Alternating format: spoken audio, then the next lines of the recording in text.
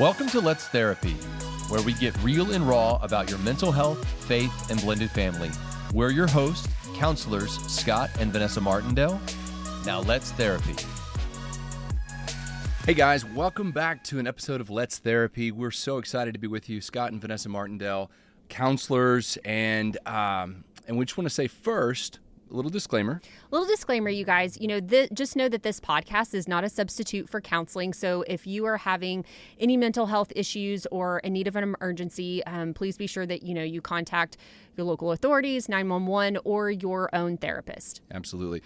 And this is just episodes where we unpack and dive into mental health issues. And today we're going to talk about a really, what I would think is more of a sensitive one, is we're all, as husband and wife, we have those experiences where our spouse is suffering from something. Maybe it's depression. Maybe it's anxiety. Yeah. I know a lot of times we hear a lot about postpartum depression. There are things that are maybe out of our control as a spouse to control. Mm-hmm. And when we see our spouse suffering, we immediately want to do something. So we're just going to really unpack what you can do as a spouse to support your spouse if they're suffering from any type of mental illness. Absolutely. And there's so many different signs and symptoms of that your spouse may be experiencing. I know you and I, just to be completely transparent, I've been in a season of just being overwhelmed and feeling very anxious about things. And so, when you notice that your spouse is maybe stressing or worrying about things that didn't seem as big before, but now that they've become these huge issues. Maybe it's lack of sleep, change in appetite. Maybe you see that they're finding less joy in the things that they're extremely passionate about.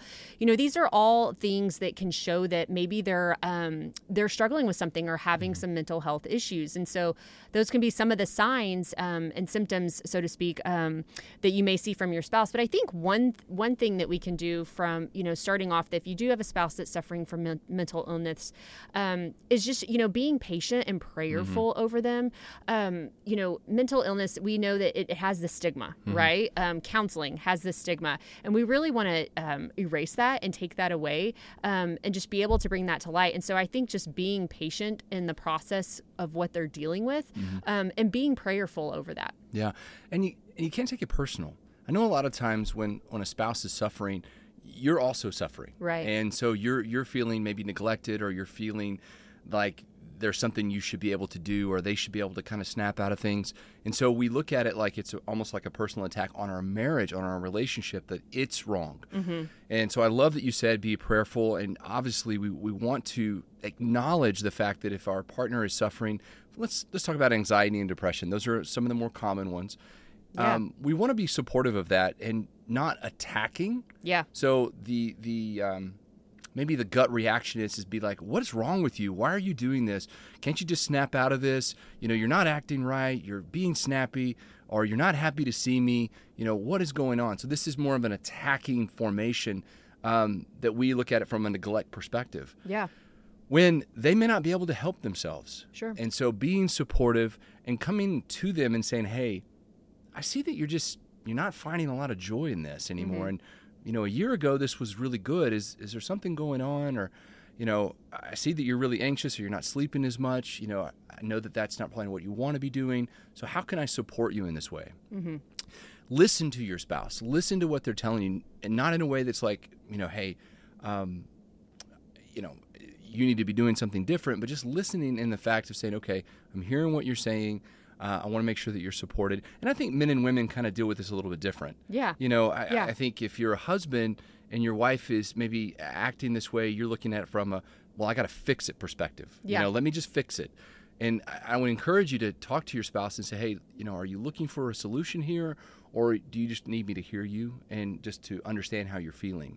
So that's one good way. Yeah, I think, also understanding the diagnosis, if your spouse has been diagnosed with depression or anxiety, understanding what that diagnosis means, researching what some support tactics are or resources are that can better help them with that.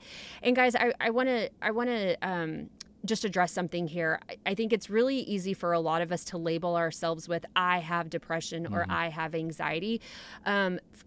let's just remember, this is something that we're battling. It's not who we are, but it's something that we're battling. So we are battling depression. We are battling anxiety. And I think it's so important for us to look at it that way, because when we label ourselves with certain things and we say that I am this, I am that, gosh, I mean, that's just lies of the enemy, because that's not how God created us. He created us fearfully and wonderfully, and in his image. And so understand that when your spouse is battling these things, it's not who they are. It's something that they're fighting against. But like I said, I think understanding the diagnosis, researching the support tactics. Scott, you said be a good listener. I think a lot of times people who are suffering with mental illness, they just need to be heard. They just need to process. You and I both meet with clients, and oftentimes they just need somebody to talk to. They just need to get it out and expose it and bring it into the light. I think some other things that we can do, besides educating yourself and your spouse on it, is, spending as much time together as possible, maintaining positive communication. Communication is so important. People who suffer with mental illness tend to want to shut down, but also not being overly positive, which is something we call toxic positivity, where it's like, I think a good example of this would be, oh, I know that you're battling depression, but God is great and you're going to get through this. And yes, that is true. But I think when people are dealing with it, and sometimes whenever you say those certain things, it can almost come across as you're kind of diminishing what they're going through. And this is just stuff that we've learned as we've been trained, that, you kind of want to shy away from, because it can really do the opposite effect and shut people down. Yeah. Well, and I'm glad you brought up diagnosis, because I do want to touch on this for just a second. We should not use Google to diagnose us. Yeah. And that is probably the most common thing that is happening. And even a step further from that is even being diagnosed by even somebody like a family physician or somebody who does family practice. And those are great people, but they don't specialize in psychiatric illness. Sure. And so I would my words are overcoming me now. I want to encourage you that if you feel like you are in one of those areas where you're like, hey, depression or anxiety, or, maybe, you use the term bipolar a lot. I mean, these are things they're common terms that get thrown around. Yeah. Narcissism is a big one. But what you said about labeling, this is the part where I see more common than anything in counseling, is I'll have somebody come in and they'll say, well, I was diagnosed with depression at 15 years old or 18 years old. And I say, well, who diagnosed you? And this person may be like in their 30s and 40s now. Yeah. Well, who diagnosed you? Well, a family friend of a physician. Okay. So you've been carrying a diagnosis around with you for 10 plus years from somebody who never saw you. You never took an adequate assessment. You didn't see anybody. You didn't continual treatment, nothing. So be careful about your diagnosis. Now, again, I don't want to diminish what's going on in your marriage, and if there is a partner that is suffering, but I do want you to encourage you to go seek the right help. Go find a psychiatrist, go find a counselor who you can meet with regularly, who can listen to the symptoms that you're having and make a proper diagnosis. Yeah, and I think, I think that's so good, everything that you said. I think one thing that, if you are the person that's suffering with mental illness, and we're using the examples of like depression or anxiety, I think it's so important for us to be clear on how you would like to be supported. Be clear on like, hey, this is what I'm feeling I really need right now. And that may be something that's healthy. That may be something that's not. Oftentimes when we're in the thick of it, there can be some deceiving that's going on. But, speak about how you would like to be supported. Speak about the things that turn you off, so to speak, that are discouraging to you in that process. As a spouse who, if your spouse is suffering with mental illness, you guys, giving them ultimatums or threatening to leave them is not a good thing to do. We all go through different seasons in marriage. We're going to have the hills and valleys, and it's for better or for worse through sickness and health. And, mental health becomes a part of that. And so, as you're going through this process, that's why we say to stay in community. We say, stay in prayer, get a good biblical counselor. All of these things, not only are going to help your marriage, but they're going to help your spouse in this process. Well, and I will tell you, in a long marriage, the chances of you experiencing this are very good. I mean, they're going to be, like you said, hills and valleys. And again, I think as spouses, we look at it and we say the health of our spouse represents the health of our marriage. Yeah. And I think that's a wrong way to look at this. I mean, we are going to, as individuals, go through certain things. And men and women are not immune to it. No. You know, we look at this and say, well, women are more likely to be depressed. Yeah. And, you know, but that's not true. I mean, men at the same time can feel depression. Maybe it's seasonal depression. Maybe it's a part of their life where they're not feeling that they're contributing in the right way. Yeah. Or maybe they've had a setback in their financial situation and they're really struggling. And men don't often get the freedom to do that. Yeah. Because they're looked at as you always have to be strong. So Yeah. I just want to encourage anybody who's out there that may be in that situation where, you know, my spouse this is an ongoing thing for them and I don't know how to deal with this. So we talked about being prayerful. We talked about finding the right, you know, getting to the right people to have the right diagnosis. Yeah. Counseling is the other side of it. Yeah. You know, there is a stigma between going to counseling. We know this. Yeah. People they're like, why would I go and share my feelings with a stranger?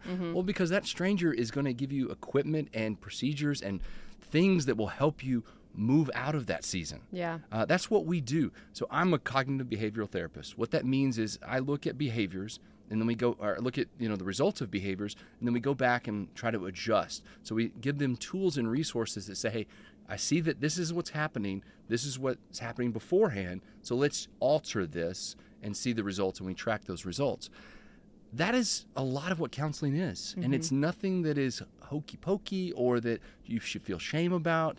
It's something you should embrace. Yeah. So encourage your spouse to go find a good counselor. Yeah, and I would just say validating them and being empathetic goes a very long way. Yeah. A very, very long way. And you guys, I want to read some scripture from Colossians 3:14, and it says, above all these, put on love, which binds everything together in perfect harmony.